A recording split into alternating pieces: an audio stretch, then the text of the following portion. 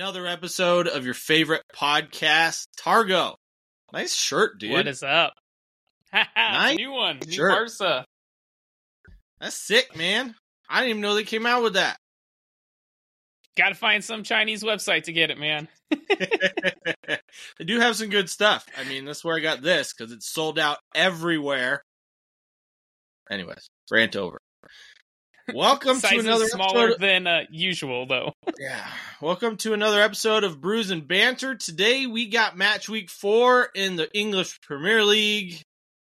Last of the transfers and the winners and losers of transfer deadline day to go along with our Fab 5 games to watch. So, Targo, before we even get into that, what are you drinking, my dude? I am drinking Level Beer. Go Hef yourself. German style Hefeweizen. It's barn brewed in Portland, Oregon. What it a says name. Go Hef yourself, right? It says it's traditional German style wheat beer, easy drinking with pleasant banana and clove aromatics. Banana, huh? Not sure if I smell the banana. Okay.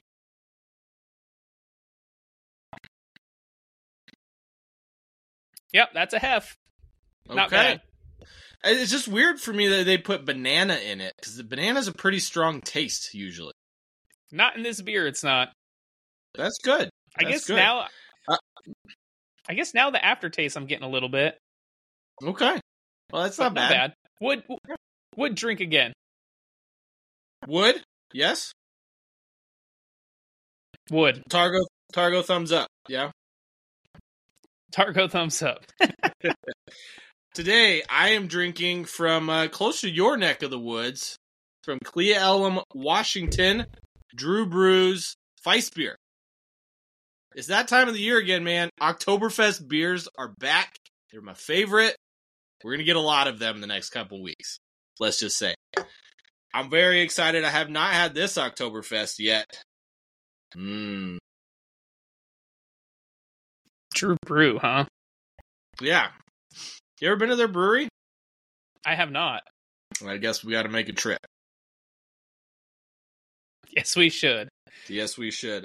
This is a German-style rich golden lager, layers of German malt, and a charge of soft-edged hops. I would say it's pretty good. It's kind of light for an Oktoberfest, I'll be honest. But I would go 7 out of 10 would drink again. Okay. That's probably about what I'd give this. Maybe 7.5. Well, there you go. So go Hef if it's yourself. there and available, drink it again. Otherwise, if there's better choices. All 10 right. out of 10 on the name, though. Yeah, 100%. I do love that name. It's pretty fantastic. So, make sure you guys are checking out our Facebook group, our Instagram, TikTok, YouTube channel. Make sure you're liking, subscribing, hitting that notification bell. Make sure you're giving us 5 stars on all of your favorite social media platforms. And then make sure to check out our Redbubble. Got some pretty awesome merch in there. You should go check it out. And without further ado, let's get to it.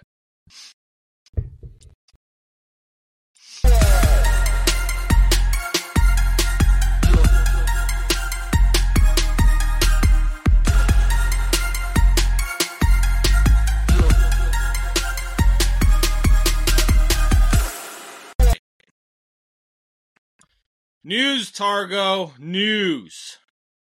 There's lots of it. I thought because the transfer window was over that there would be less news. There's just more news that aren't transfers, believe it or not. Yeah, that's true. There has been a lot going on, huh? Yeah, but we still do have news about transfers, believe it or not. Some transfer windows are still open, so... Yes, so to sum up the English transfer window, they spent a record £2.36 billion this summer. That's almost $500 million more than the record set last summer of $1.92 billion.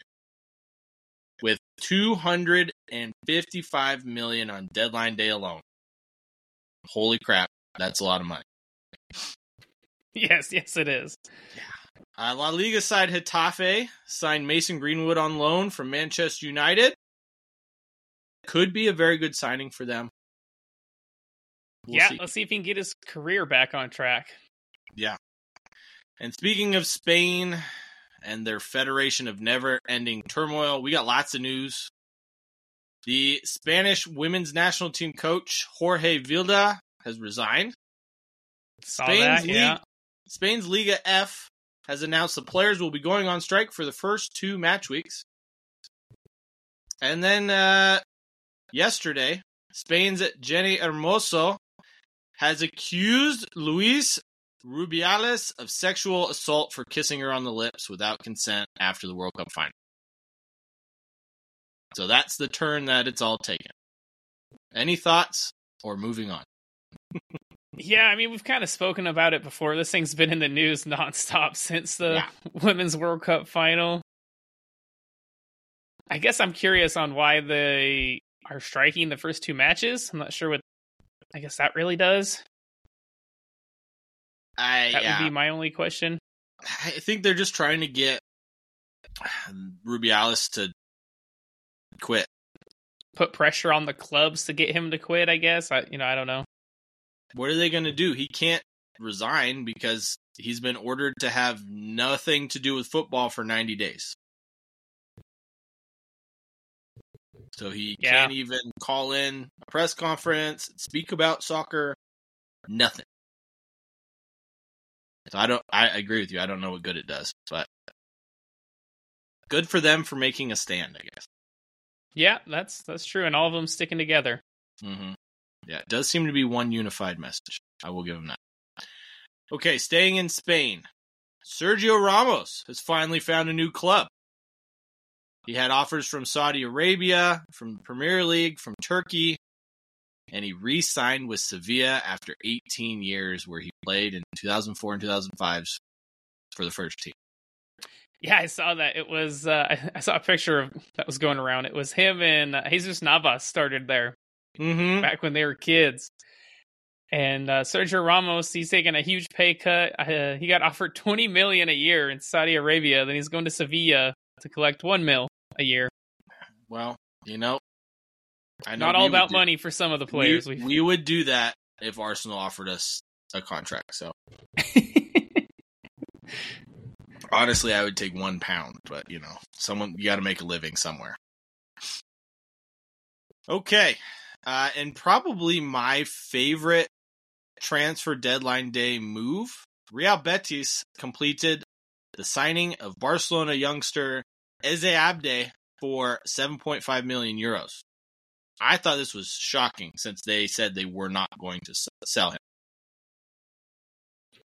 They need money, so apparently they did. That's true. And they did put some clauses in this one. They have a buyback clause of 20 million that's only valid for the next, essentially 2 years, starting next summer. They also have a 50% sell-on clause. So they get 50% of whatever transfer fee he goes for if they don't buy him in those 2 years. So I think it's a good chunk of a sell-on clause. Yeah. Especially for a guy who looks to be one of the best up-and-coming players as far as from... Is it La Masia? I always pronounce it wrong. Messiah? Something like that. Yeah, their youth academy, basically. Yes. All right. Staying in Spain yet again. For our last piece of Spanish news, we have our first coaching casualty of the year.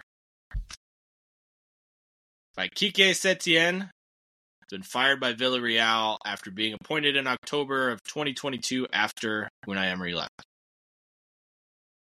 Yeah, I was kind of a little bit surprised. I mean, Villarreal aren't doing fantastic. They're in 15th place. Yeah. They got 1 win out of their 4 games they've played, so it's not the best start, but very early. It's 4 games. 10 games? 4 games in.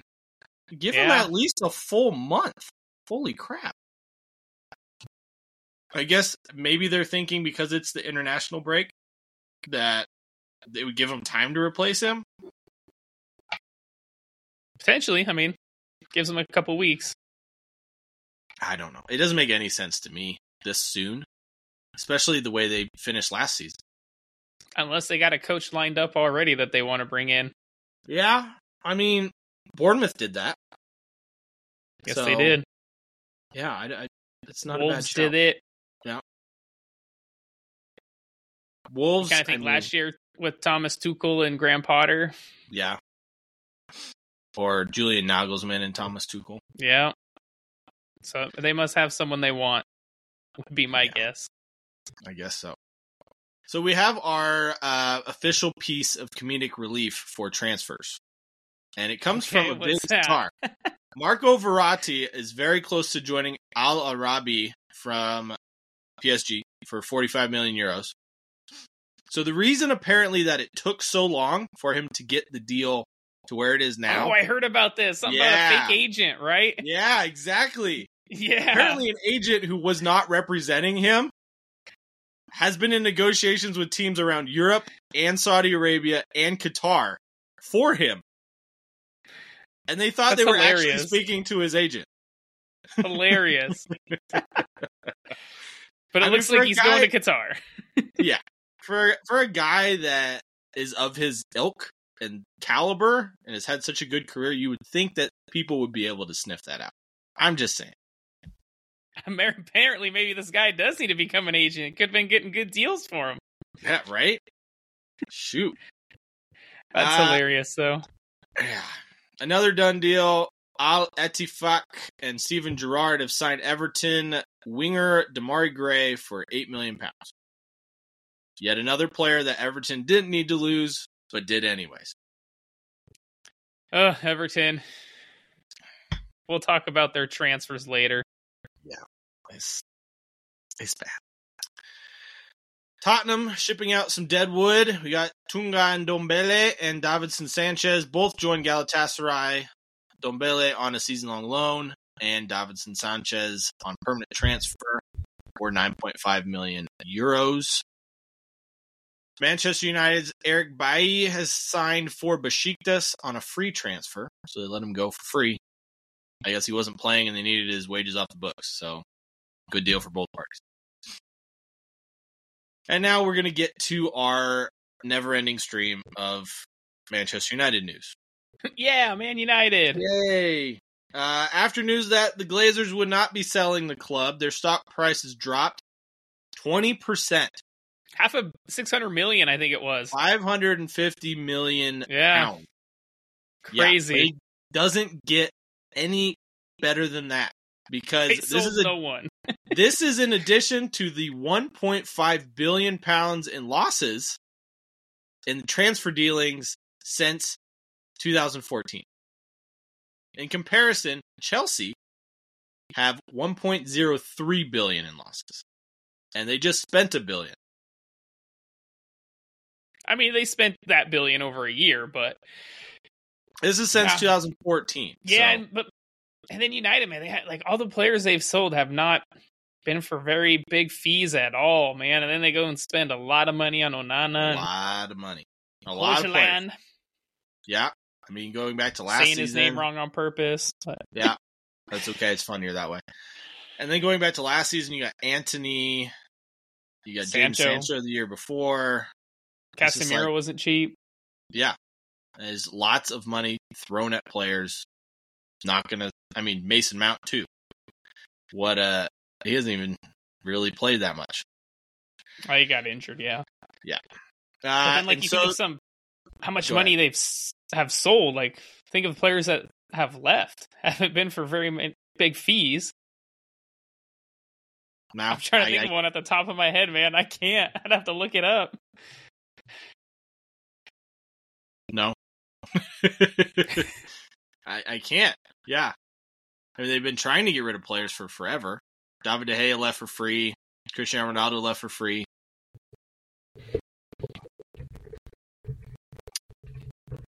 All right. On to the next bit of news. The ex-girlfriend of Anthony has come out with even more accusations against the Manchester United winger as of Monday. On top of the original allegations from June, He has since been removed from the Brazil squad for their upcoming World Cup qualifiers against Peru and Bolivia. And they say that's to protect the Brazilian Federation, the player, and the accuser until the investigation is concluded. Manchester United have declined to comment whether it would affect his squad status. We'll see what ends up of Honestly, if it's false, like, the Mason Greenwood stuff and all of the other players that have been affected by this, I feel bad. I really do. His performances on the field may not, may make me laugh. But this kind of stuff never needs to happen. If it is, false. It is true. On the other hand, that's just not a good situation. Going back though, Man United as their sellings, it was Dean Henderson and Anthony Elanga for £17.5 million. That was it. Dean Henderson was for 20, if I'm not mistaken. And then Fred went for just under 10. Oh shit! And Alex Telles left for just over 4. So, about £60 million? If that. Yeah, if that. They spent more on Mason Mount. They did. All right. Erik ten Hag and Jadon Sancho are currently in a very public argument over Sancho's recent form in training. Ten Hag says it's been poor, and that's why he wasn't in the squad against Arsenal. Sancho has come out on Twitter or X or whatever you want to call it these days, saying that it wasn't because of his training performances and that there's an agenda out against it. Honestly, I don't even care what happened. What the literal fudge is going on with Manchester United right now? Nothing good. Jadon Sancho, if you have terrible training performances, don't come out in public and dispute that. That's something for the manager behind the scenes. And Erik ten Hag, you don't say that in public. Yeah, exactly. I think you're 100% spot on, man. Whatever beef they have, keep it behind closed doors. Yeah. Keep it to the manager's office and the dressing room. It doesn't leave there. It makes me think, what would happen if this happened under Sir Alex Ferguson? Well, I mean, you wouldn't hear anything of it. I mean, even you've been a player. Imagine if your coach came out and said, yeah, he's playing like shit. I'm not going to play him. He's not performing well in practice. He's not trying hard. How's that make you feel? Probably not very good. No, I'd be pissed off. And so I wouldn't go on to social media. And then I can see why Sancho would come out and say that. So I place the blame solely on Ten Hag. If he's not getting the best out of his players, well, I mean, that's his job as a coach, to get the best out of your players. Let's not forget, this isn't the first time something like this has happened. And he's had disputes with Harry Maguire, David De Gea, Cristiano Ronaldo. Just saying. Might be on to something. And then the way they're playing and the results on the field aren't helping his case either. No, they're not. Which we'll talk about this weekend's game, I'm sure, in lots of detail. Lots of detail. And I'm not going to lie, it's the last thing we'll talk about. All right. Targo, Louis van Gaal is at it again, complaining about the World Cup again. Oh my God, let it go, Van Gaal. Yeah. This time he's saying it was premeditated that Messi would win the World Cup. His players have since spoken out and said, I don't know what you're smoking, but you're wrong. Most notably, Virgil van Dijk. When will he just accept it and stop complaining? He lost. I mean, they lost their first game, I guess. Yeah. Against Saudi Arabia. And then he had to have a Messi smoke show against Croatia, man, turning Gavardiol inside out and scoring in the World Cup final and then going to PKs, winning on PKs. Like, yes. There was no premature anything. There was no agenda for Argentina. Lionel Messi was just that good. Emi Martinez has to come up with a fantastic save in the dying moments. Let's not forget about that one. Holy crap. So, Van Gaal's got the good stuff. That's all I can say, and he's using it. Speaking of someone who has the good stuff, and not used to have the good stuff, not in playing terms. Free agent Jesse Lingard, he apparently has a whole host of clubs want to sign him now that transfer window's over. I mean, Wolves, West Ham, Burnley, Sheffield United, and Everton have all inquired about his services. I guess the only question to ask here is which team would be the best fit for him, do you think? I don't think he'd be a good fit at West Ham anymore. I don't think he'd be a good fit at Burnley.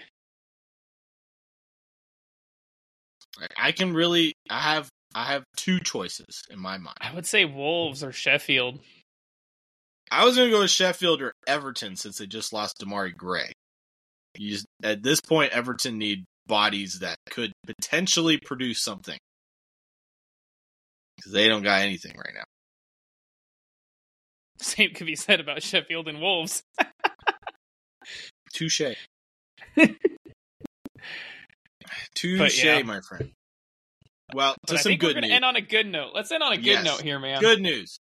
Jude Bellingham, man on fire, scored his fourth straight game, this time with a winner in the 95th minute as Real Madrid beat Getafe 2-1.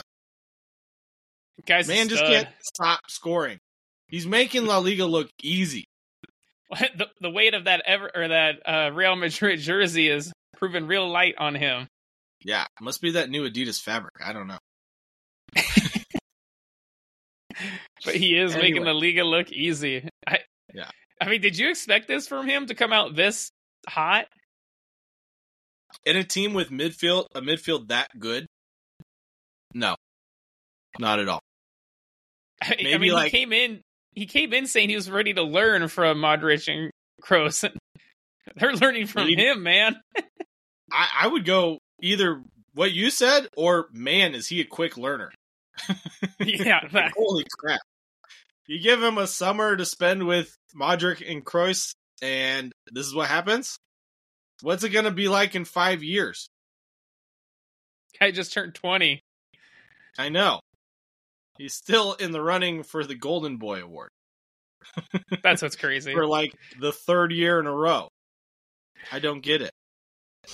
All right. On to some transfer window winners and losers, Targo. I think this is going to be fun. But before we really get into it, those of you who listen to our predictions, we're going to let you know which ones we got right. Because we don't care about what ones we got wrong. Targo, I'll start with you because, I mean, you only made 2 predictions. You got 50% I'm not the prediction right. guru like you, man. And I'm going to call you out on this one because I'm pretty sure you said Tottenham should sign Brendan Johnson a long time ago. I did say at the beginning of the window, if they sold Harry Kane, he'd be an option to look at. And guess what? Sir Scout Targo, you did it right. Woo! 100%, man. I give you props there. That's pretty damn good. I got some right, but I'll be honest with you, I kind of had the inside track on all of these thanks to Fabrizio Romano. So, record spending over $2 billion in the Premier League. Bonucci to Berlin, Gigi Wijnaldum to join Stevie G, and Barca signed João Felix. I didn't think Barca would get that João Felix one over the line, if I'm being honest. They somehow just seem to get them all over the line, so that's why I said money out of somewhere. At what cost? And it was letting Ansu Fati leave, selling as Abde. You just let 2 of your... I mean, I guess Ansu Fati will be back, but, I mean, they let 2 of their best young players go. So, with that, who are the biggest losers of the transfer window, Targo? So I'm going to start with a hot take. This one might be a little bit of a hot take here. Okay. I'm listening. Liverpool, I think, had a bad transfer window. Why? So we look at the players they lost. It was pretty much their entire midfield. Mm-hmm. Jordan Henderson, Fabinho, Oxlade-Chamberlain, Naby Keita. Yeah, it was like 7 midfielders. Yeah, they lost a bunch of them. They lost Firmino. And they brought in a whole new midfield. We got Dominic Szoboszlai, Alexis McAllister, this Japanese guy, or I think he's Japanese, Wataru Endo. And they brought in Ryan Gravenberch. So both Salai and McAllister, fantastic signings. We knew McAllister would thrive in the Premier League. He's been doing it. So both Salai is kind of a young, unproven talent, but he's looking good. We knew the skill was there. Endo, older midfielder from Stuttgart from the Bundesliga. And then Ryan Gravenberch. Very unproven. Hasn't played a lot. Yeah. Very unproven. He went from Ajax to Bayern Munich where he didn't play at all. And now he's come to Liverpool in the Premier League. So I have my doubts there. I do. But it's not just that. I guess where they really lost was in their negotiations with Romeo Lavia and Moises Caicedo losing out to Chelsea. They lost big there. Huge. They had a big money bid accepted by Brighton, and Caicedo said no. Their main target, young player Romeo Lavia, they were negotiating with him what seemed like all summer, and then they lose out to him last minute to Chelsea. And so that's gotta hurt. So then they go to these kind of two unproven players, and Wataru Endo and Ryan Gravenberch. Yeah, not to mention the player that we both thought that they should and would sign this summer. They didn't even bid for him. And Jude Bellingham. Yes. Yeah. Yeah, and then they bid more for Moises Caicedo. In what world does that make sense? It doesn't, man. It doesn't. They could have got Jude Bellingham, who probably would have gone to Liverpool for 100%. cheaper than Moises Caicedo, the offer they put in for him. Yeah, it would have saved almost 20 mil. So, yeah, that's... And then sticking with Merseyside, I got to talk about Everton and their transfer. Lack of business, let's call it. Yeah. So this is a team that has barely survived the last 2 seasons. And what did they do this transfer window, man? Not a lot. I mean, they brought in, they desperately need goals, and they brought in a couple strikers in Danjuma and Beto. Yeah. They got a youngster, Shermiti, however you pronounce it. He looks like a young up-and-comer. And then they lost Alex Iwobi, and who's probably one of their best performers last season. And then they lost to Mari Gray. Best. Yeah. And they brought in Jack Harrison. Don't forget Neil Maupay. They sold him, yeah. They did bring in Jack Harrison, who I think could be a good signing. But I mean, let's be honest. Are these proven Premier League players? And Danjuma, Beto, no, a young 19-year-old. We saw Danjuma last season for Tottenham, and he was awful. Well, he didn't really play. I mean, yeah. So there's that. When he did play, he was awful.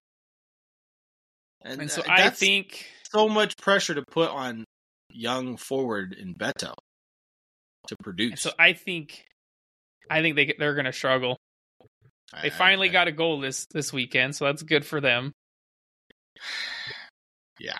But yeah, man, And then I have to shout out honorable mentions for a terrible transfer window to Sheffield United and Wolves. Okay. And Sheffield sold their probably best 2 players in Sander Berge and Ilman Ndiaye and didn't replace them. And then Wolves sold a host of talent and obviously did not replace them.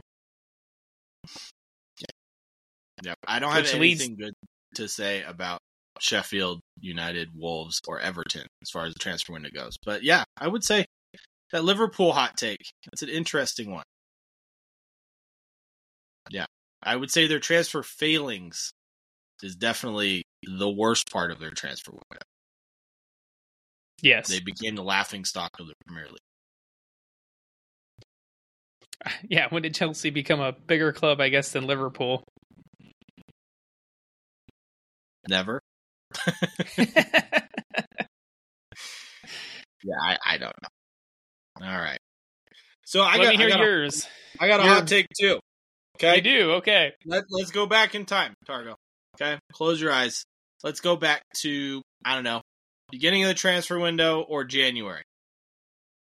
If I was to tell you a team would sign Johnny Evans, Rasmus Højlund, Mason Mount, Sergio Reguilon, and Sofiane Amrabat, who would you think it was? Nottingham Forest or Manchester United? I wouldn't think Nottingham Forest. Maybe a If I took Aston out Rasmus Villa Højlund, yep. I bet you would think. That's why I didn't include Onana on here, because obviously he would not sign for Nottingham Forest. But that's my point. Manchester United's transfer window is something of a team that's mid to bottom of the table, barring 2 players.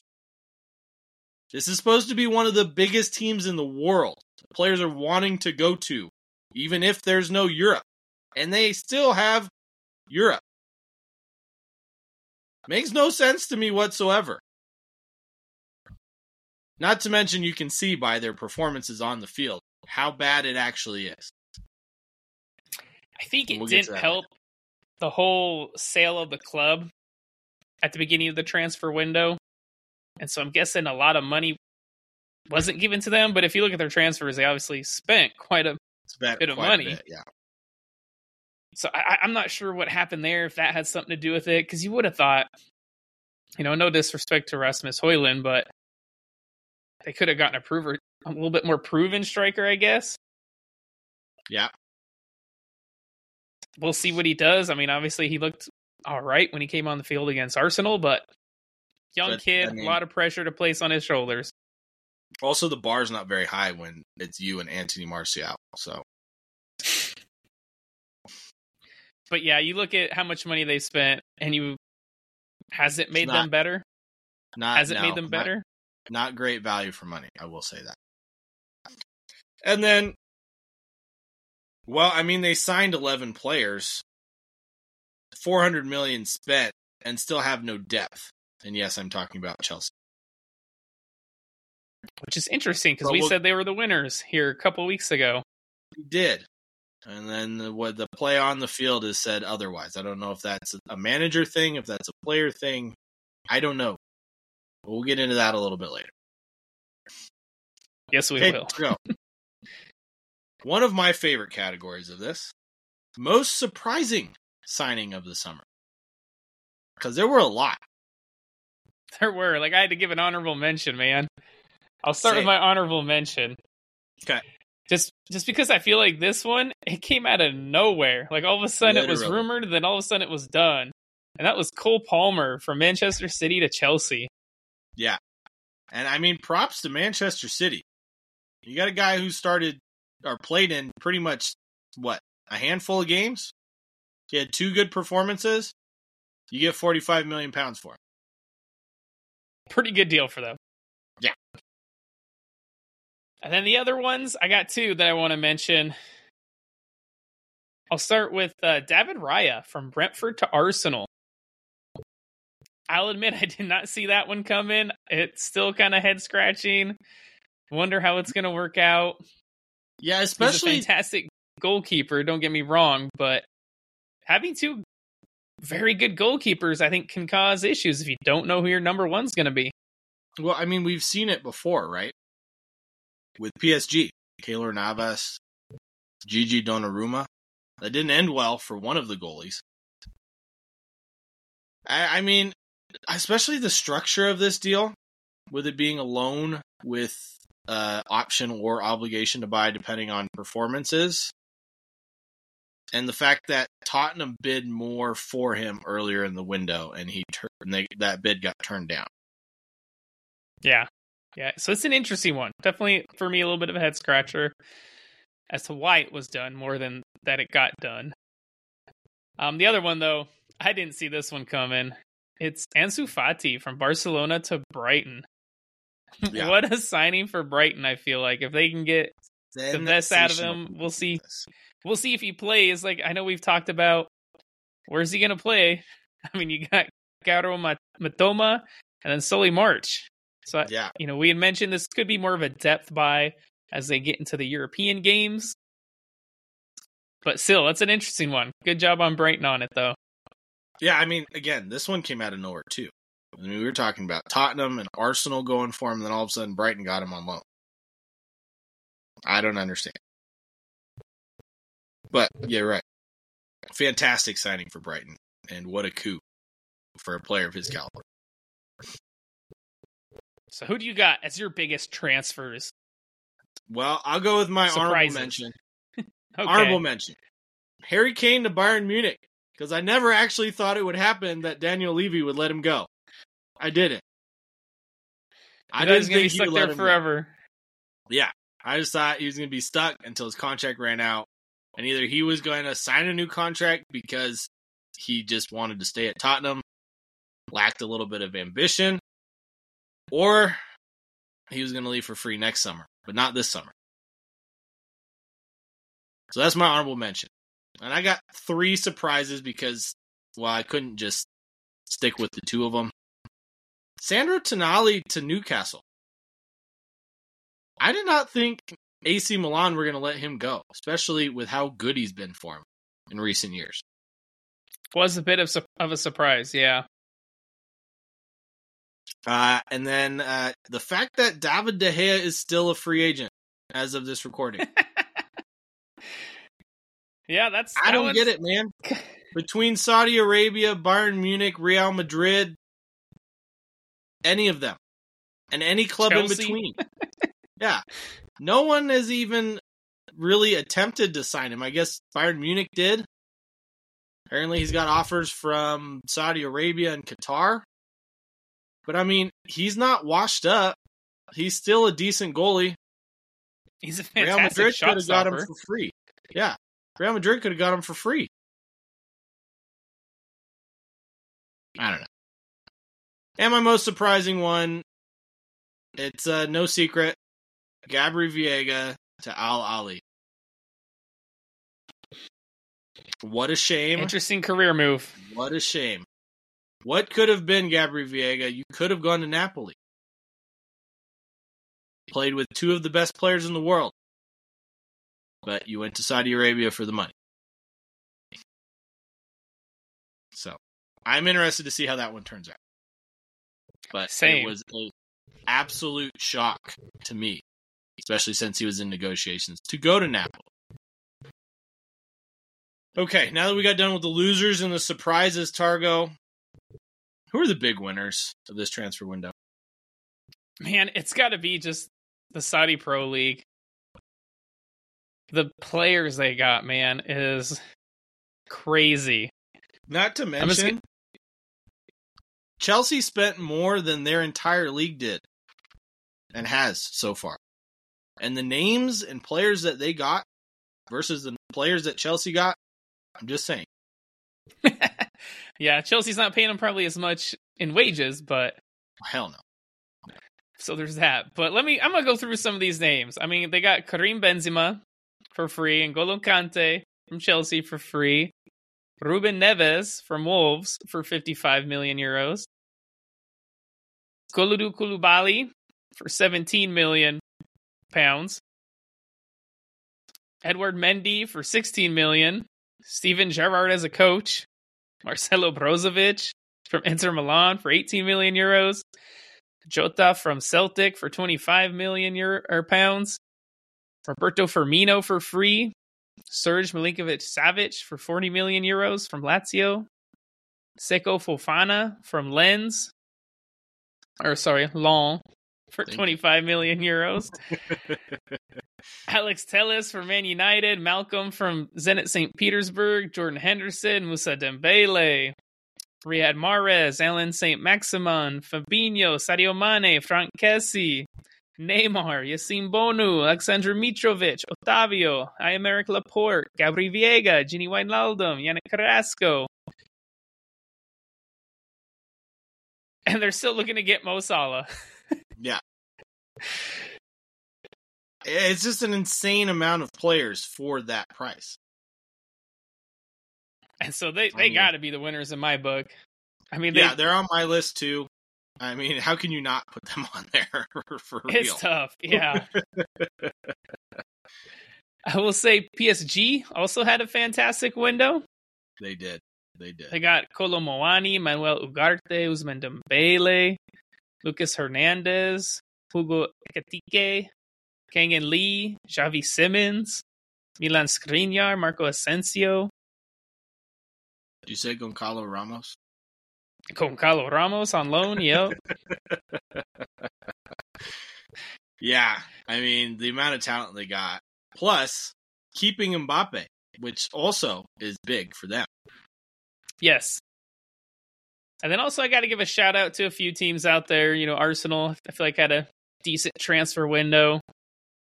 Bayern Munich had a decent transfer window. And West Ham United, I feel like they spent that Declan Rice money very well. Very, very well. Yes. And you can see it with their early season form. Yes, you can. And I know some on your list I also would mention, but I'll let you speak to them. Okay. Well, I'll start with my honorable mention. Tottenham Hotspur. Who would have thought that I would have put them on my list with my immense dislike and hatred for them? I mean, they signed Brennan Johnson, $55 million. These are all in euros, by the way, because I didn't want to do the conversion rate. James Maddison, $46.3 million. Pedro Porro for $40 and Dejan Kulusevski for $30, who joined them permanently.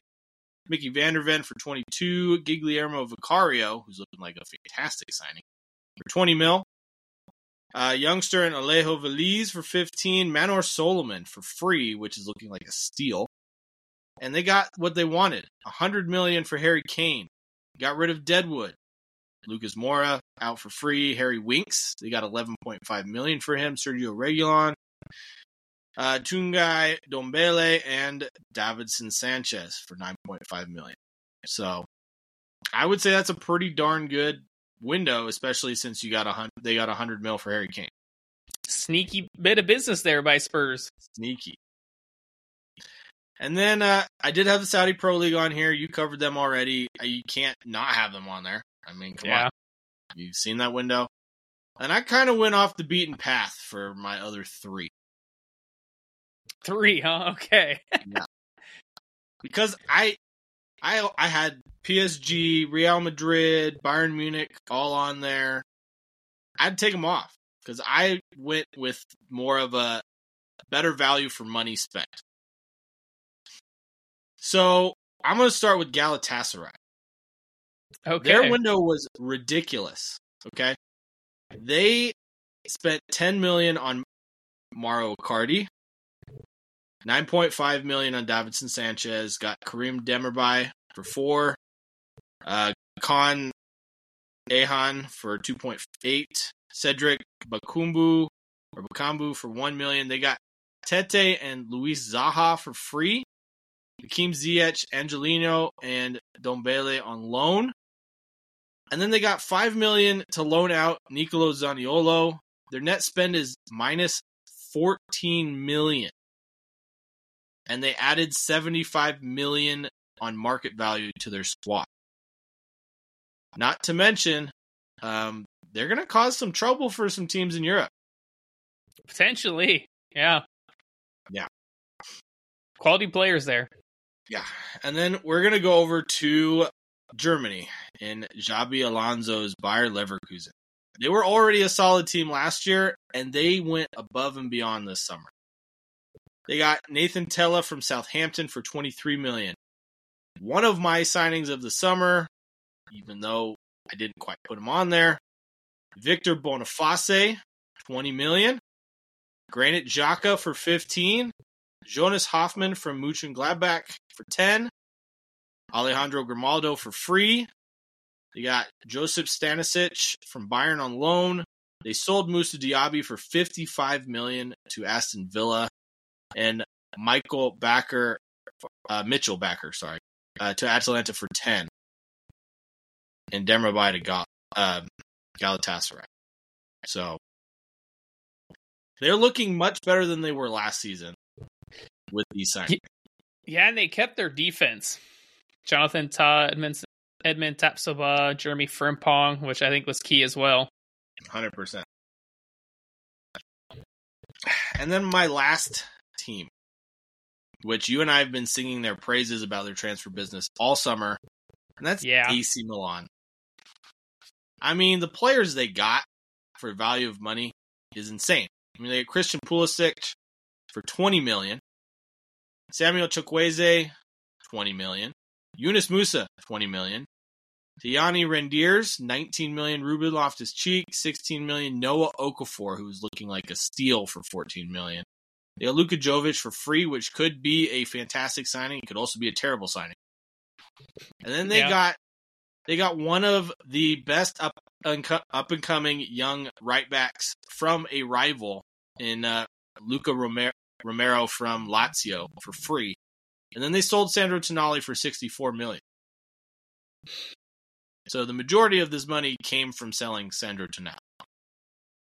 Yeah, they never spent more than 20 mil on a player. Yeah. It's fantastic business, and they look much better than they did last year. So they do. Those are my big winners of the transfer window.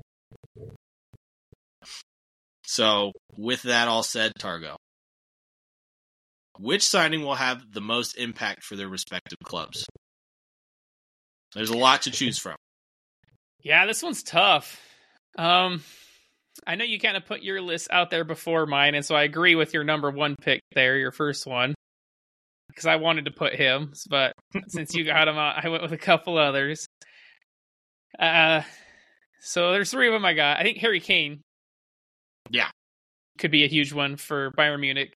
Last season, they were calling out for a striker terribly. They finally got one.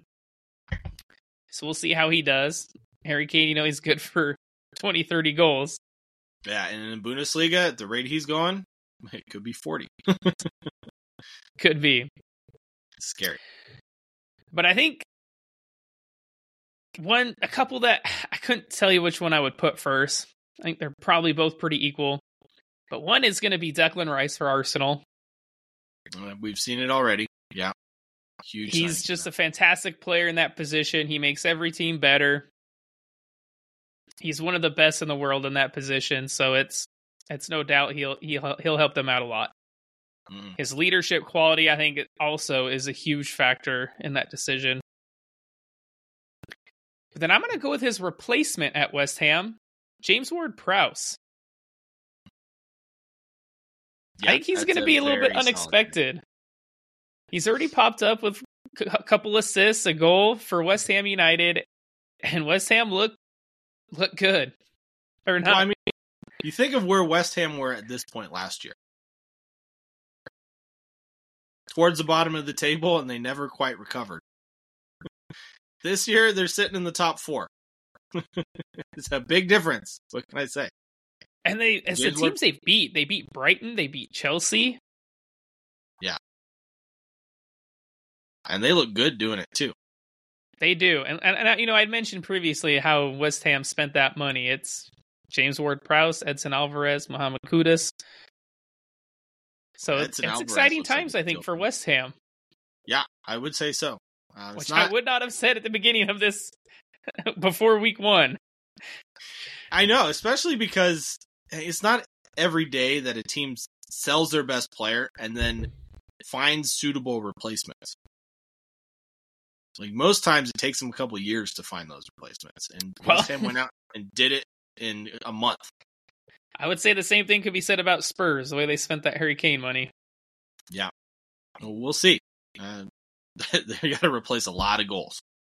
So, well, they're scoring them under Ange. Yeah, they definitely are. And Lord knows how many they would score with Harry Kane in that squad. So.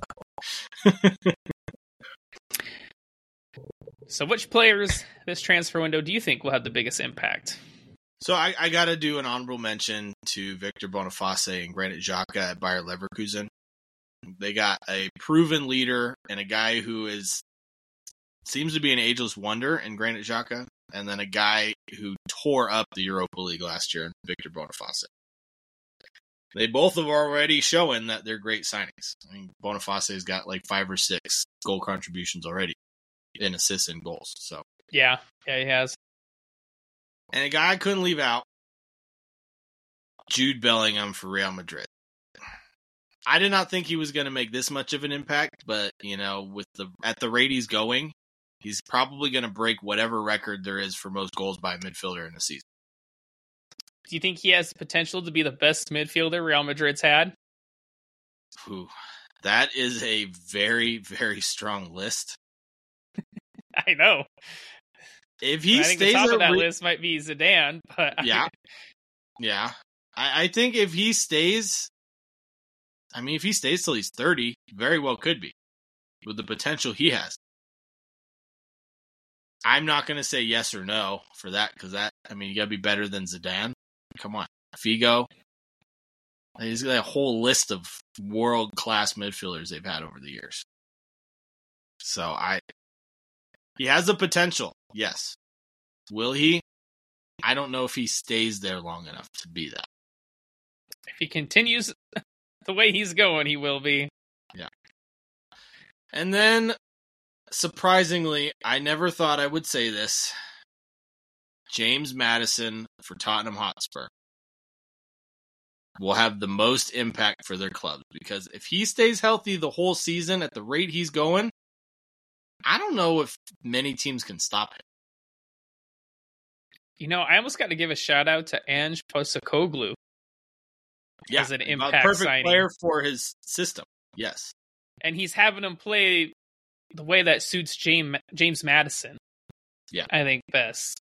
Kind of floating in between the lines, telling him to get forward, go create something, go score a goal, and he's doing just that. Yeah, and not to mention, he's finding some great assists as well, especially on the counter. So, when they look to break, you get him the ball, it's dangerous every single time. So what do you guys think? Who will have the most impact for their new club?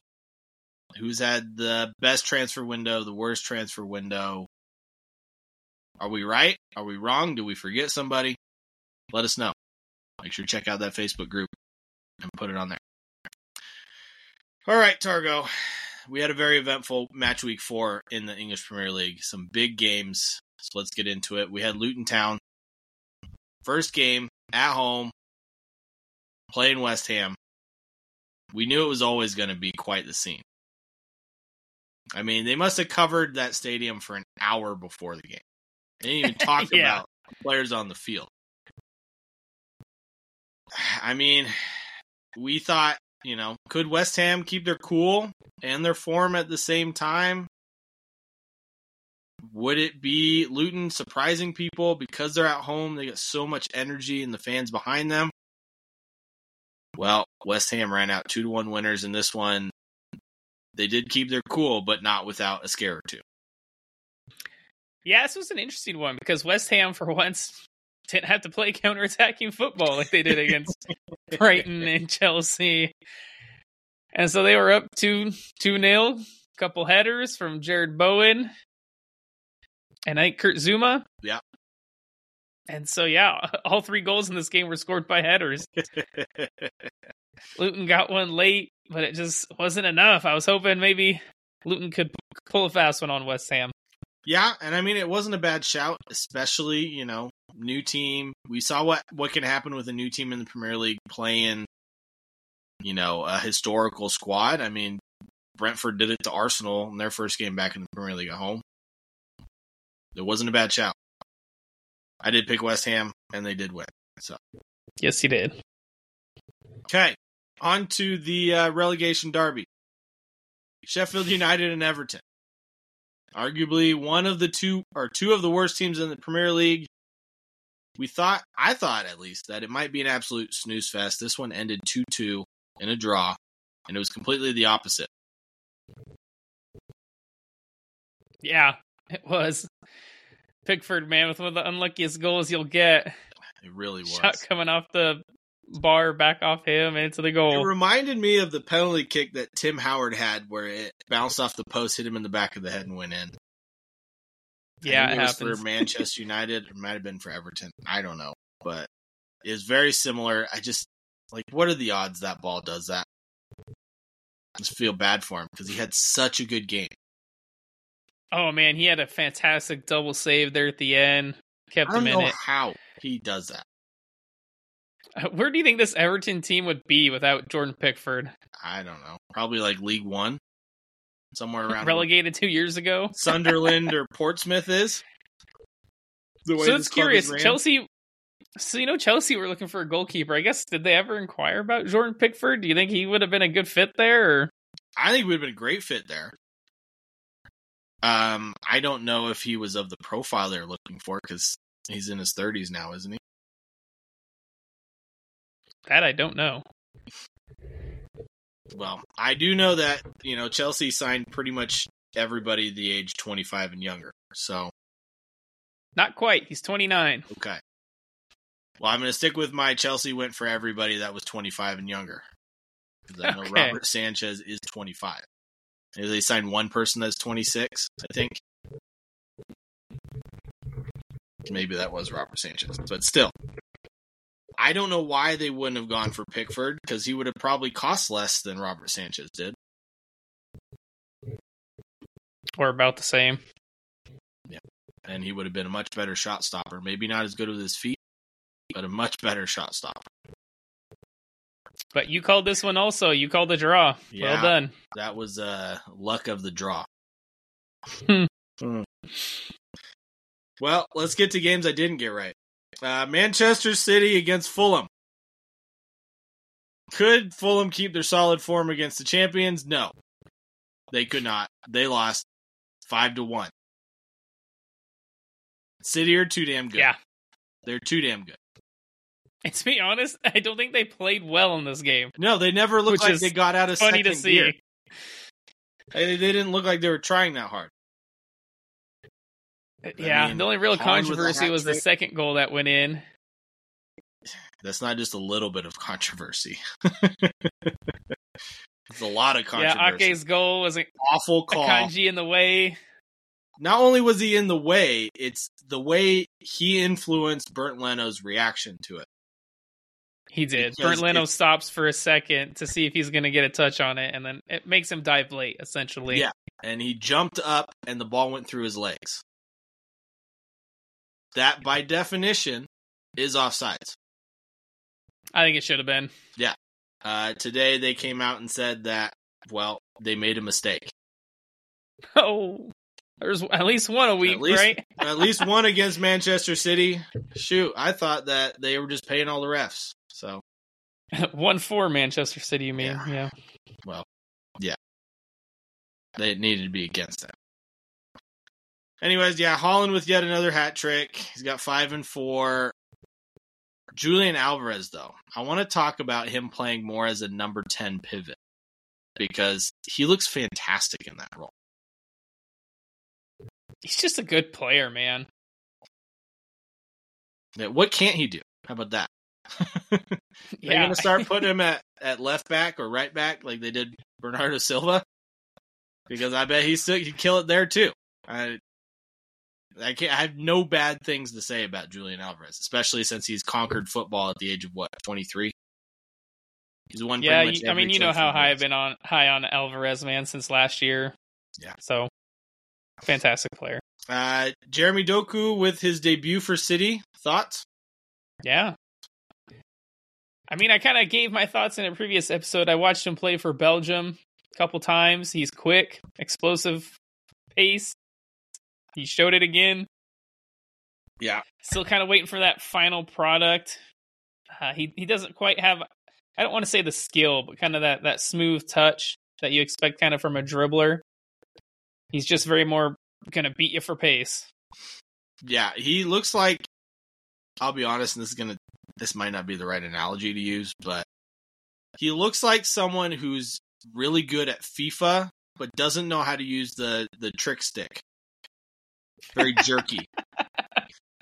But yeah, I mean, I'll wait to judge, but my early thoughts is he's going to be a menace to defenses all season. He just lacks that final ball because he didn't put in very many good crosses, and he probably could have. I mean, he beat his defender 9 times out of 10. So, but yeah, if Pep continues to work on him, I think they're going to have quite the player on their hands and have replaced Riyad Mahrez and then some.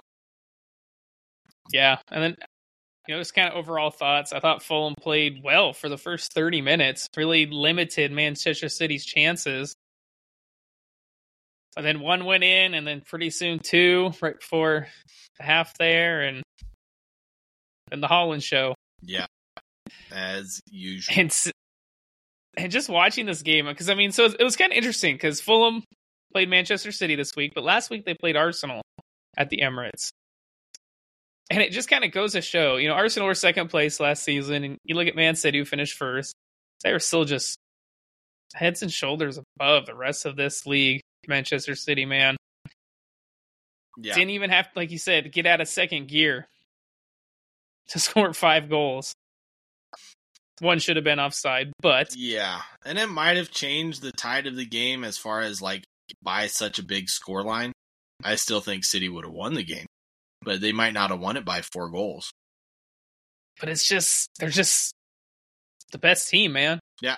I wouldn't be surprised if they go on to win 4 Premier League titles. Yeah, and I will say, with Liverpool's defensive struggles and Arsenal's Achilles heel being Kai Havertz at the moment, if he doesn't start to produce, I think you're right. I just think that Arteta is putting all of his eggs in the Kai Havertz basket, and if it doesn't pan out, look out. I think City's going to run away with this. They certainly have started well. Yeah. Perfect so far. I picked a draw. You picked City. Obviously, you were right. Win some, lose some. And then we go on to the team that we both thought, they might be up there towards the end of the season in Chelsea against Nottingham Forest. And it was, can Forest continue to get goals inside of the first couple minutes and play like that for 90? Well, they won this one 1-0 and scored inside the first couple minutes of the second half. And it was really more of one moment of brilliance from Forest and Chelsea being Chelsea. I wouldn't call it a moment of brilliance by Forest. I'd call it a mistake by Chelsea that Forest took advantage of. So it's how I just would still describe more it. Chelsea being Chelsea.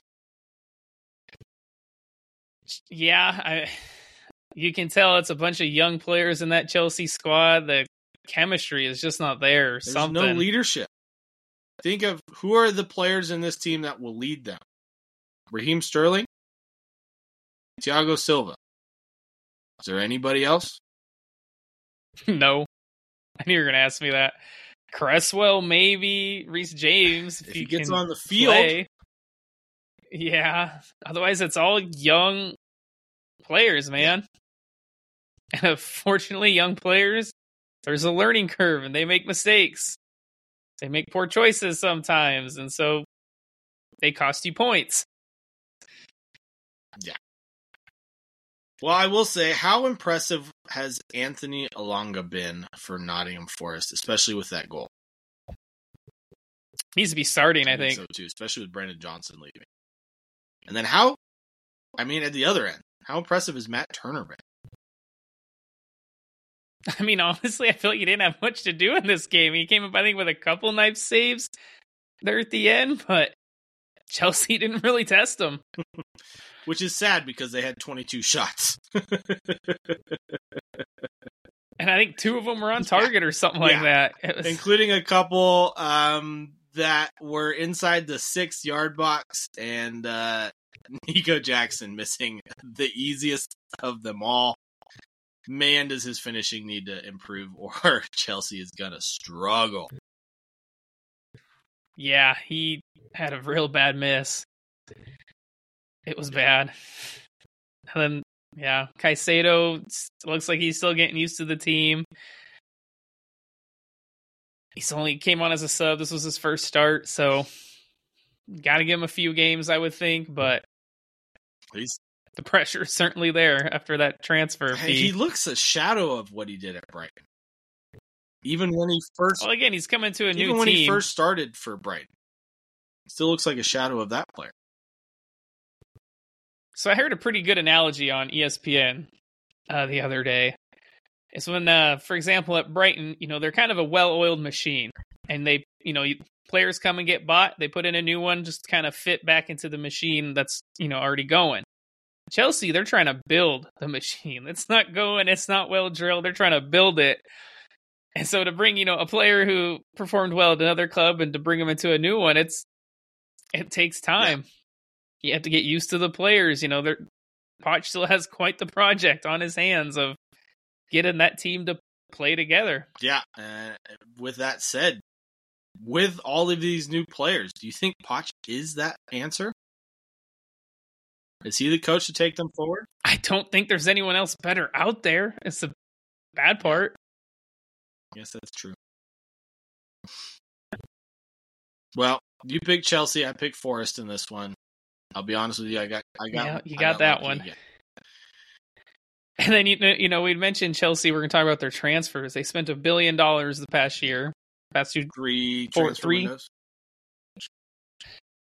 And you think with $1 billion spent, that front line would look better than it does. But I mean, I'll give them credit. Or that team would have more depth. I'll give them credit. Christopher Nkunku's out for the majority of the season. And, I assume he was their big goal scorer they brought in. But with his injury woes, you would think that they would have brought in somebody else. But, I mean, you even think of Madueke or Mihailo Mudryk. I mean, they got Enzo Fernandez playing as more of an attacking threat on that Chelsea squad. Yeah. And I don't think that's his best position. As we saw for Argentina, he played more of a defensive role. Yeah. And there's lots of stuff I don't like with Chelsea. I don't like their formation. I mean, they playing with a back defenders. Three with the wing backs. Especially against a Forest team at home. And they played in that summer series in the U.S. where they played a lot of Premier League teams. They played with back four and they looked good the whole time. So I don't know why. It doesn't make any sense to me why they're doing this back three with wing backs. I don't get it. Especially since they won that summer series. Why not go back to what was working? Maybe they just need to pay you millions of pounds to become their coach. I don't know. As you say, I digress. Yeah, I digress. All right, moving on to Burnley and Tottenham Hotspur. And honestly, we asked. This was the big question. Would we see a box-to-box game with Ange Ball and the way Vincent Kompany likes to play? Well, we got 7 goals in this one, so it definitely was. Yes, it was. Tottenham winning 5-2. I mean, it's very open. 7 goals scored kind of tells you it was. Burnley started well, scoring the early one, and then fell apart. Honestly, there could have been more goals in this game. Tottenham could have had probably another 3 or 4 more. Burnley could have had another 1 or 2. So it was a fun game to watch. Yes, that's for sure. It was. And I gotta point out, man, as much as we battered him last season, Seung-Ho Min with a hat trick in this one, is this his return to form? So what's funny is when I was watching that game, I feel like he didn't do much. But he had some nice finishes, which I guess him playing in that striker position, which was another little interesting tidbit, as they played him as the striker and brought on Manor Solomon on the left. So Richarlison, your boy, was sitting on the bench. Where he should be. I think it looked like a good move. That first goal by Son, man, was beautiful. Yes, it was. And you got James Maddison looking like Kevin De Bruyne out there, continuing his red-hot form. I mean, I assume this is how a lot of Spurs games are going to go this season. And if they score like they have been, my pick of them finishing 10th looks mighty terrible. Let's just say that. Yeah. They look good, that's for sure. Yeah. Shout out to Manor Solomon, who got 2 assists in this one. God, does he look like a good pickup for free. We both picked Spurs. They ran out comfortable winners. You might remember on my underrated team of the season, I had a little shout out to Manor Solomon. You did. I mean, he was one of the best impact subs all season for Fulham. I don't know why they didn't start him more. Or try to keep him. There's another answer or question. I think they did try and they just didn't pan out. But would you rather play for Tottenham or Fulham? Great question. Fulham.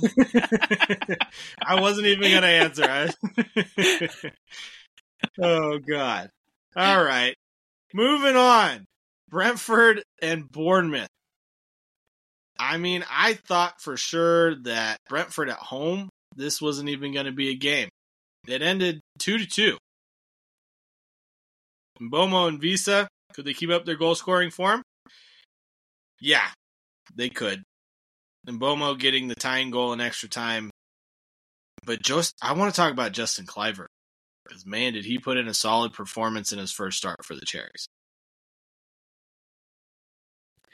Yeah, I really liked a couple of the goals in this game. So Matthias Jensen, player I know you're fond of, he scored a free kick. Caught the goalie cheating. Those are my favorite goals. I'm not going to lie. Like, the goalie, you're like, okay, you think I'm going to put it there and you're going to cheat. But guess what? Middle finger to you, my friend. It's it now. That's what you get. And then that Brian Mbomo go, he had a beautiful first touch to set himself through. Yeah. But man, I feel like Brentford kind of shot themselves on this one with their Bournemouth second goal. 100%. It was like a through ball over the top. And Rico Henry, man, you saw his pace. He beats the Bournemouth player. Can't remember who it was. But he beats him for pace. And then he goes to play it back to the goalie and just hits it with his purse, man. Barely gets a hold of it. Bournemouth player hops onto it, passes it, sits the goalie down, and there you are. Yeah.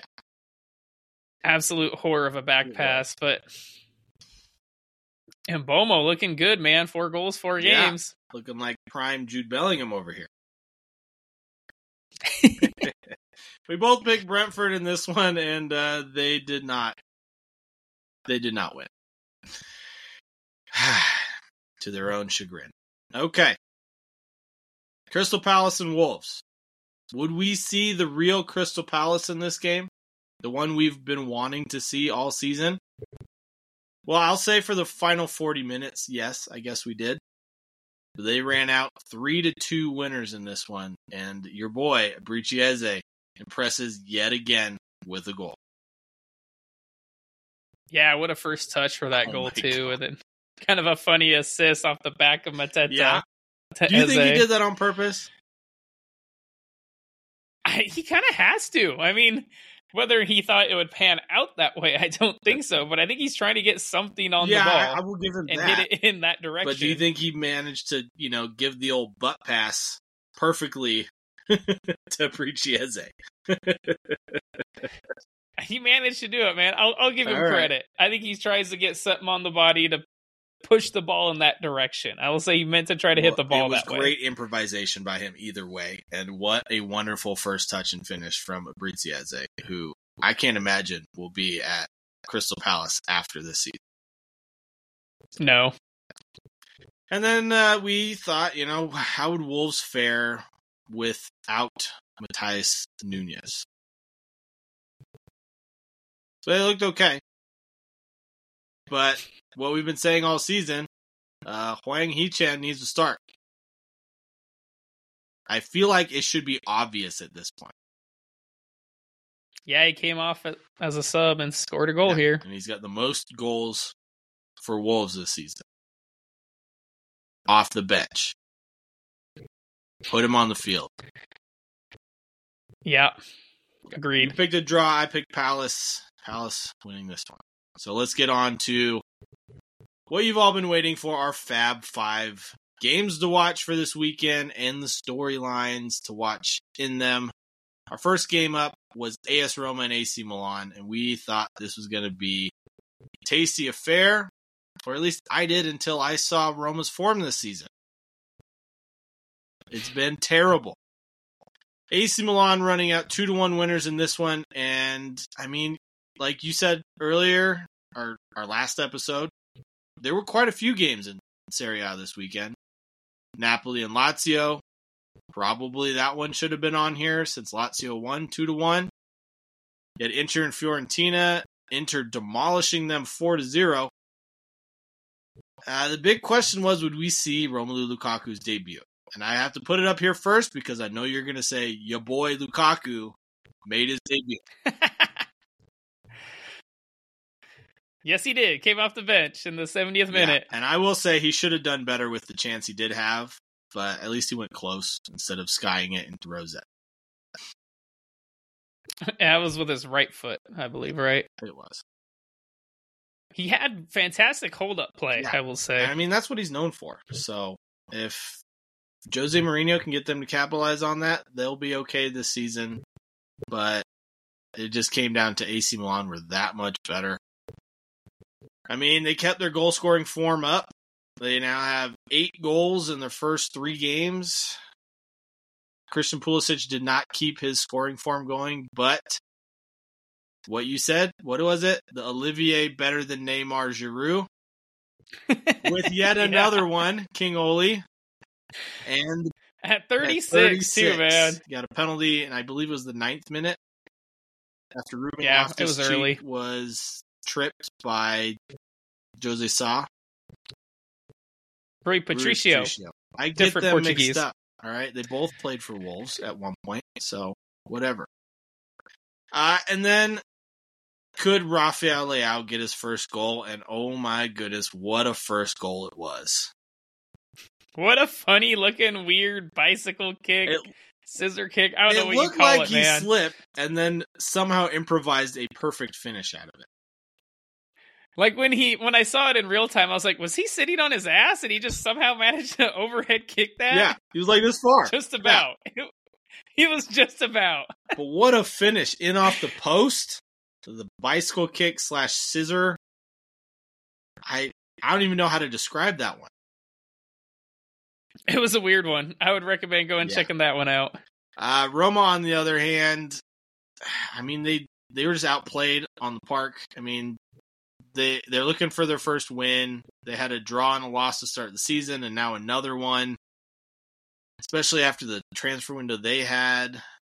You know, Hasim Aouar and Leonardo Paredes started in this one. They're still winless, and to make things worse, Aouar came off injured in the first half. Yeah, I think it was like after 20 minutes or so he came off. Yeah. And yeah, they're just, I don't know if it's the setup. You know, it's Jose Mourinho, so it was a very defensive setup. And it looked like it. Yeah, and they have so much attacking talent. Do you think it's more of they're just so reliant on Paulo Dybala why they're struggling this season? Or is it just because their new signings haven't meshed yet? I think it's maybe new signings, but also they got some injuries. Paulo Dybala didn't play in this one. You know, Renato Sanchez still hasn't played yet. So I think there's potential there when those players come back for them to get into some good form. Well, I will say, you know, at least for AS Roma and Jose Mourinho, it's still early in the season.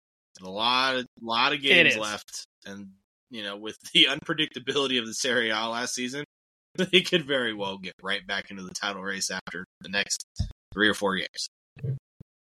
So in this one, Milan were so much the better team throughout this game, and it took, a second yellow to Fikayo Tomori for them to even get into this game.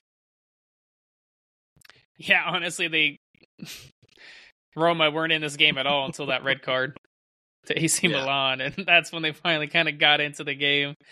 Leonardo Spinazzola had a deflected shot go in. I mean, that was in what, the man, for me, it was all Milan. 92nd minute, too? Ruben Loftus-Cheek. Yeah, it was like stoppage time. What a pickup.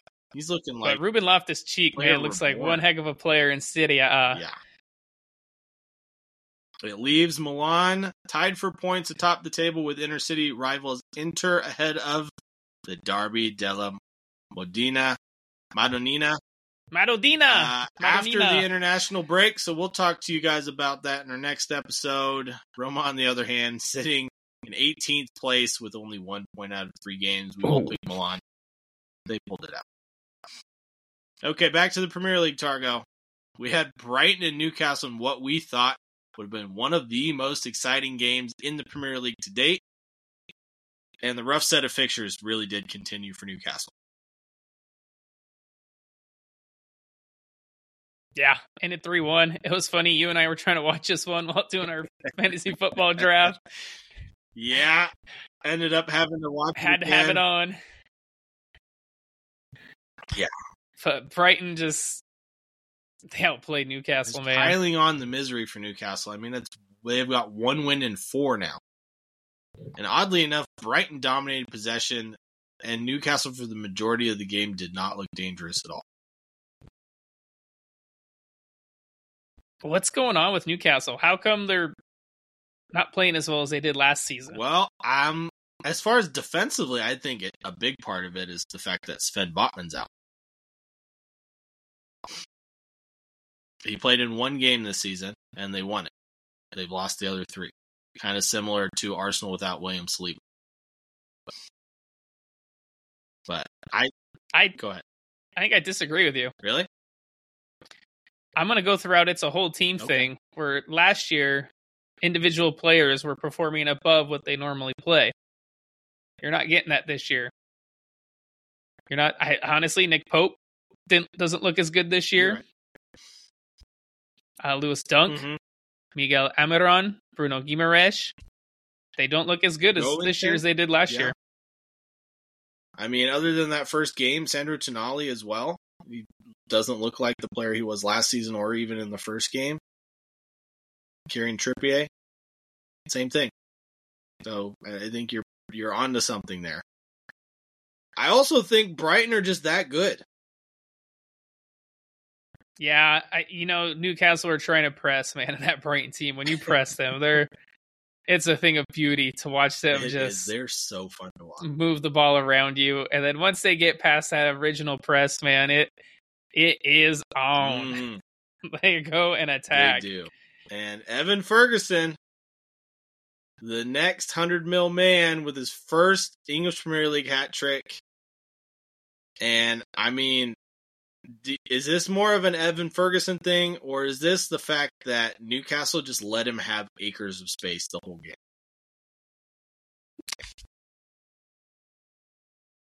I think it could be both. He's finding the right positions. Yeah.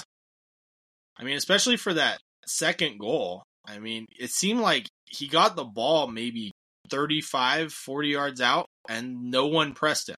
He just took a couple touches forward, slotted it home, bottom corner. Nick Pope didn't even dive for it. From all of 25 yards out. I mean, I will give Nick Pope credit. The third goal, I took a huge deflection. And there's not really anything he could do about it. But I'm not taking anything away from the new and improved Fergie time. He's in scintillating form. Yeah, but I will criticize Nick Pope for the first 2, pairing it out to Ferguson. And then I think he should have done better on that shot. I mean, it was from 25 yards out. I think he could have... That first one especially... Gotten a little closer to it. Should have caught that in his chest instead of parrying it. And as a goalie... So wrap your arms around it. Let it hit you in the chest. I don't care if it knocks the wind out of you. You saved it. It didn't go in the net. So, I think, At least they gave you a recipe. Gave every other team in the Premier League a recipe of what not to do against Brighton, which is press them heavily. With you picking Brighton to win this one, and me picking a draw, wrongfully so. I got one right, finally. Speaking of us picking one wrongfully so, we had Union Berlin against RB Leipzig. We thought Union Berlin would win this one. Having scored 8 goals in their first 2 games, they scored 0 in this one. RB Leipzig running out, comfortable winners, winning 3-0. And looked the better team. They did. Yeah. I mean, they've now scored 8 goals in 2 games, with 5 against Stuttgart and 3 against Union Berlin. Xavi Simons looks like quite the impressive signing. Opening goal in this one, and what a golazo it was. Oh, beauty, man. Beauty of a goal. Yes. And their third goal, too, was a beautifully worked team goal. I believe I posted that on our Instagram story, so check that out. Yeah, Xavi Simons with his 5th goal contribution this season. He's looking like he's going to be up there with some of the most goal contributions in the Bundesliga this season. If it wasn't to make things worse for Union Berlin, Kevin Volland got a straight red in the 64th minute for his tackle on Mohamed Simakan. Was it a red for you? Was it a red for you? Jinx, yeah. He goes down the back of him with his studs. Back of his leg. I thought it was a little harsh. Yeah, I think it's a little harsh for a straight red. I understand the ref giving the red, but I think that kind of tiptoes the line of being a yellow card and a straight red. It's more of an orange for me. Can we do like a yellow card with like 5 minutes in the box? Is that a thing?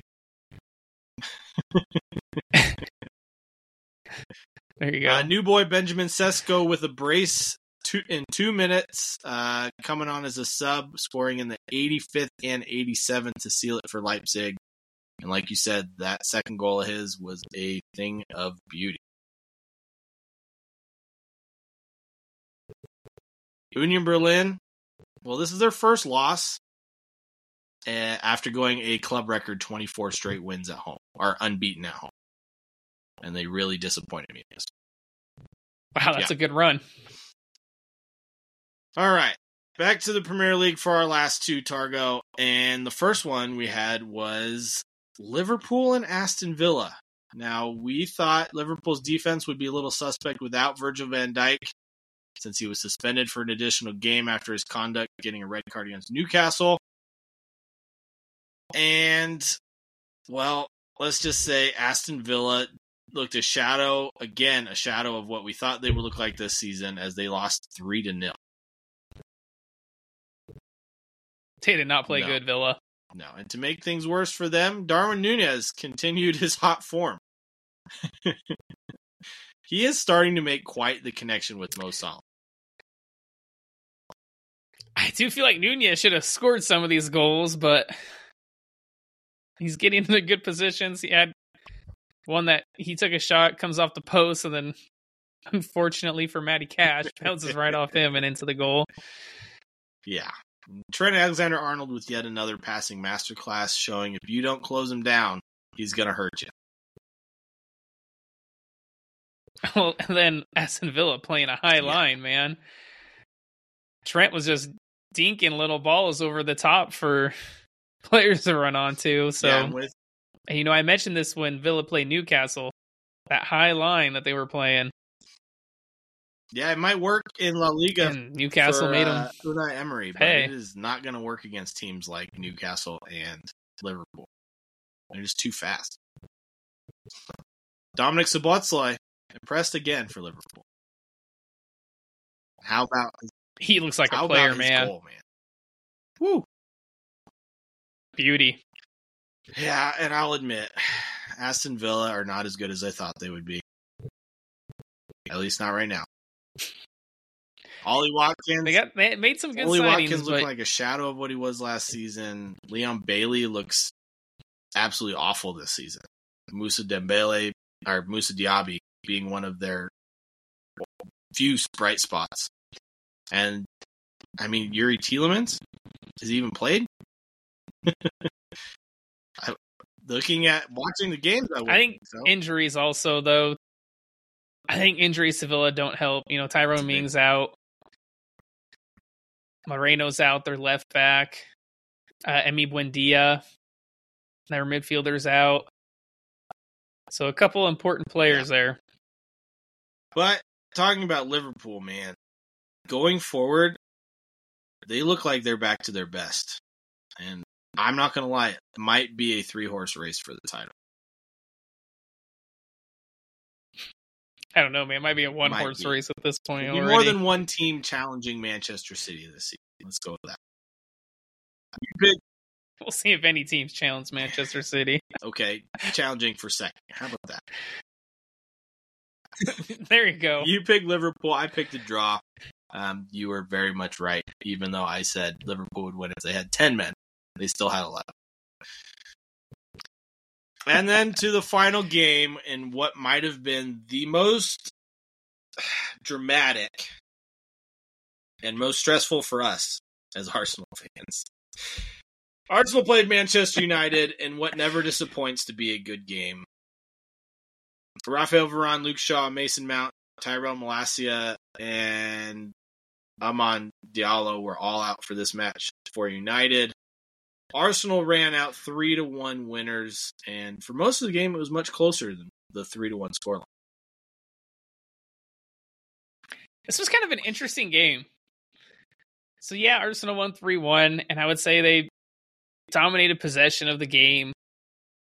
But Onana really never to make a save. I can think of one from Bukayo Saka in that second half. So I would say they didn't really threaten the goal. But at the same time, Man United almost looked like they were playing for a draw. They didn't really offer much. I mean, they didn't do anything for 20 minutes until they got that goal. And it was very much against the run of play. And so it was kind of a weird one. Like, Man United didn't look good, but almost neither did Arsenal, if I'm being honest. For the majority of the game, you're definitely correct. And I mean, I don't want to beat a dead horse, but Kai Havertz,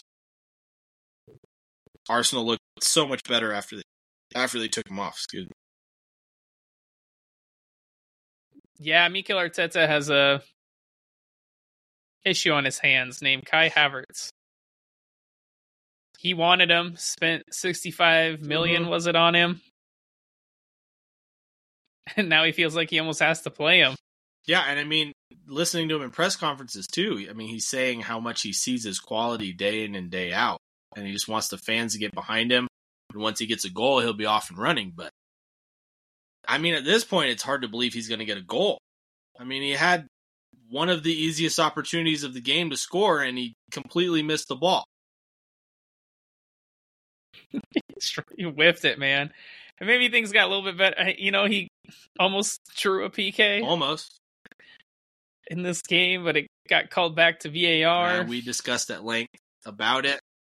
No PK. I've watched it many, many times since, and I'll be honest with you, it probably isn't a penalty kick. I don't know why they reversed it. I think I would have let it stand. Yeah, I would have I don't think it was a clear and obvious error. Wasn't enough there. There was some contact. Was it a lot? No. But I've seen them given for less. For Man United example, that Rashford one. Rasmus Højlund made his debut in this one. He's massive. He's a big boy. He's a big, strong boy. That's for sure, man. United definitely looked better. Could be a difference maker. They looked better going forward when he was on. And, I mean, just watching him stand there next to Gabriel, who's no slouch. Gabriel looks small. So you think there was any penalty shout-outs in there? As far as Gabriel on Højlund? No. It's two players fighting for the ball. Same with the Johnny Evans and Gabriel situation as well. I don't know what Ten Hag saw. I think he's just complaining after the game. Oh, man. So, yeah, let's get into his comments. So he said it wasn't offside. They're looking at the wrong angle. Højlund should have had a PK. And that it was a foul on Evans for that second Arsenal goal. Okay, so I'll start with the beginning of that comment since I already, talked about the other two. And I've seen other angles of that. And if you go to a camera that's further down the line there, he looks more offsides. So I don't understand where Ten Hag is going with that one. He's offsides. I don't get how he can argue that. Yeah, like the view that I just don't get how he can argue it. The view like they gave was the best one towards Manchester United and Garnacho being on sides. All the rest of them, he looks way more offsides than what was it, 6 inches that it was? Maybe less. It wasn't a lot. Yeah. It was a close one, but he's still offsides. And then the foul on Højlund, I think that's where he has his biggest argument, if I'm being honest. I mean, yeah, maybe, but I also feel like you said, it's two players fighting for the ball. And if you look at the still images, don't do it justice. Because you look at the bigger picture, you can see Saliba is also right there, ready to scoop up the ball as these two players are kind of trying to jockey for position. And then the Declan Rice goal, man, how is that a foul? Gabriel is standing there, and Johnny Evans has a hold of him first. Gabriel goes to ground. Johnny Evans is standing there and does not get impeded at all on that goal. So I don't know what Ten Hag is saying on those remarks. He's trying to find someone to blame that isn't smoking himself. Something, and I want some of it. Him and Van Gaal, I'm telling you. As far as United goes, I will say Christian Eriksen, Dalot, and Marcus Rashford all impressed, but I mean the rest of their squad did not for the majority of this game. I mean, I don't even know where to start. I would say both fullbacks played well. Yeah, Wan-Bissaka, especially on Martinelli, who was giving him a horrible time all game. He did very well. And then, I mean, you got Antony, Casemiro, Bruno, Martial. They all look terrible in this game. Martial played? He started. I know. For Arsenal, I mean, Ben White didn't look convincing at right back. He definitely let Marcus Rashford have his way with him. And Kai Havertz, disappointing yet again. Do you think he started after? It's just he doesn't do anything, man. He doesn't offer much offensively. I was hoping maybe he could be able to get into some good positions at least to create chances. He does something defensively. I will say he does something. It's nothing magical or fantastic, but he does something. But his passing, man, he doesn't. It's all simple, small passes. But even those, he still messes up. So, and there's a couple of them. He went to play the ball back to someone, and the person wasn't there anymore.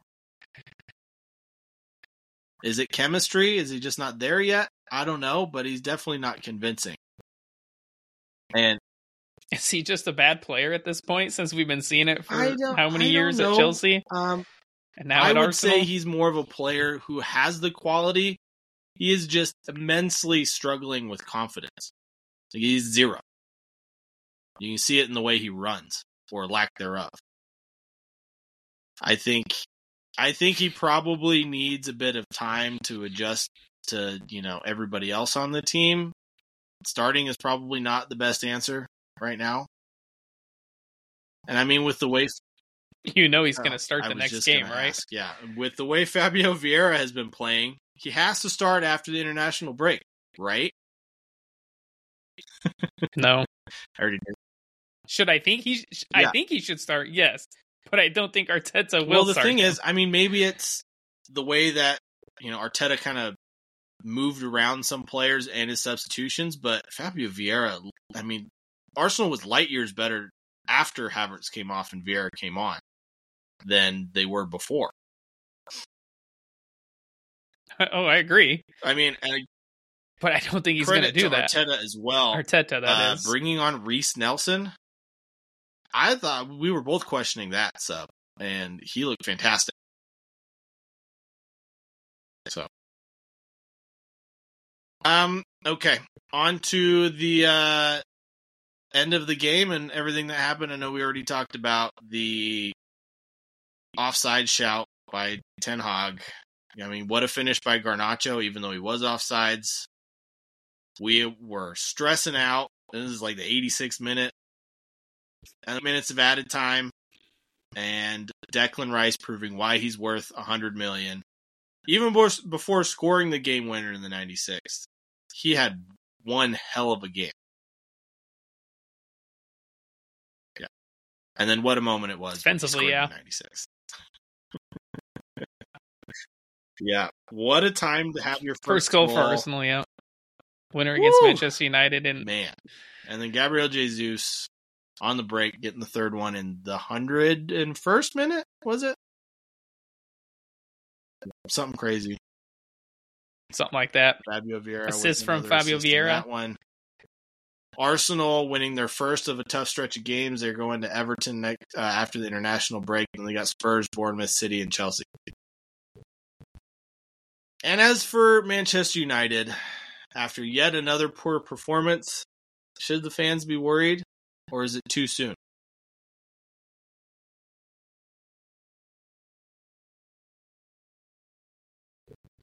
I'm curious to see how Højlund does. I want to see a couple games with him up top, leading that line. if things don't change after he's up there, yeah, it would. I mean, even if you look at all their games here, lucky to get that win against Wolves. Wolves should have had a PK. They lost to Spurs. They didn't play well against Forest, and probably also didn't deserve to win that game. So it's I did read something on troubling ESPN. Few performances. I did read something on ESPN about I would give how them Manchester 2-3 United more. has entered their chaos era, which is why they're so fun to watch, because you literally never know what's going to happen when they're on the field. And if I'm a Manchester United fan, I think the stuff off the field worries me more than the stuff on the field right now. It's still early. They started like this last season, so they were fine. As far as Pickens go, I won 7-6, even though it didn't seem like it should have been that close.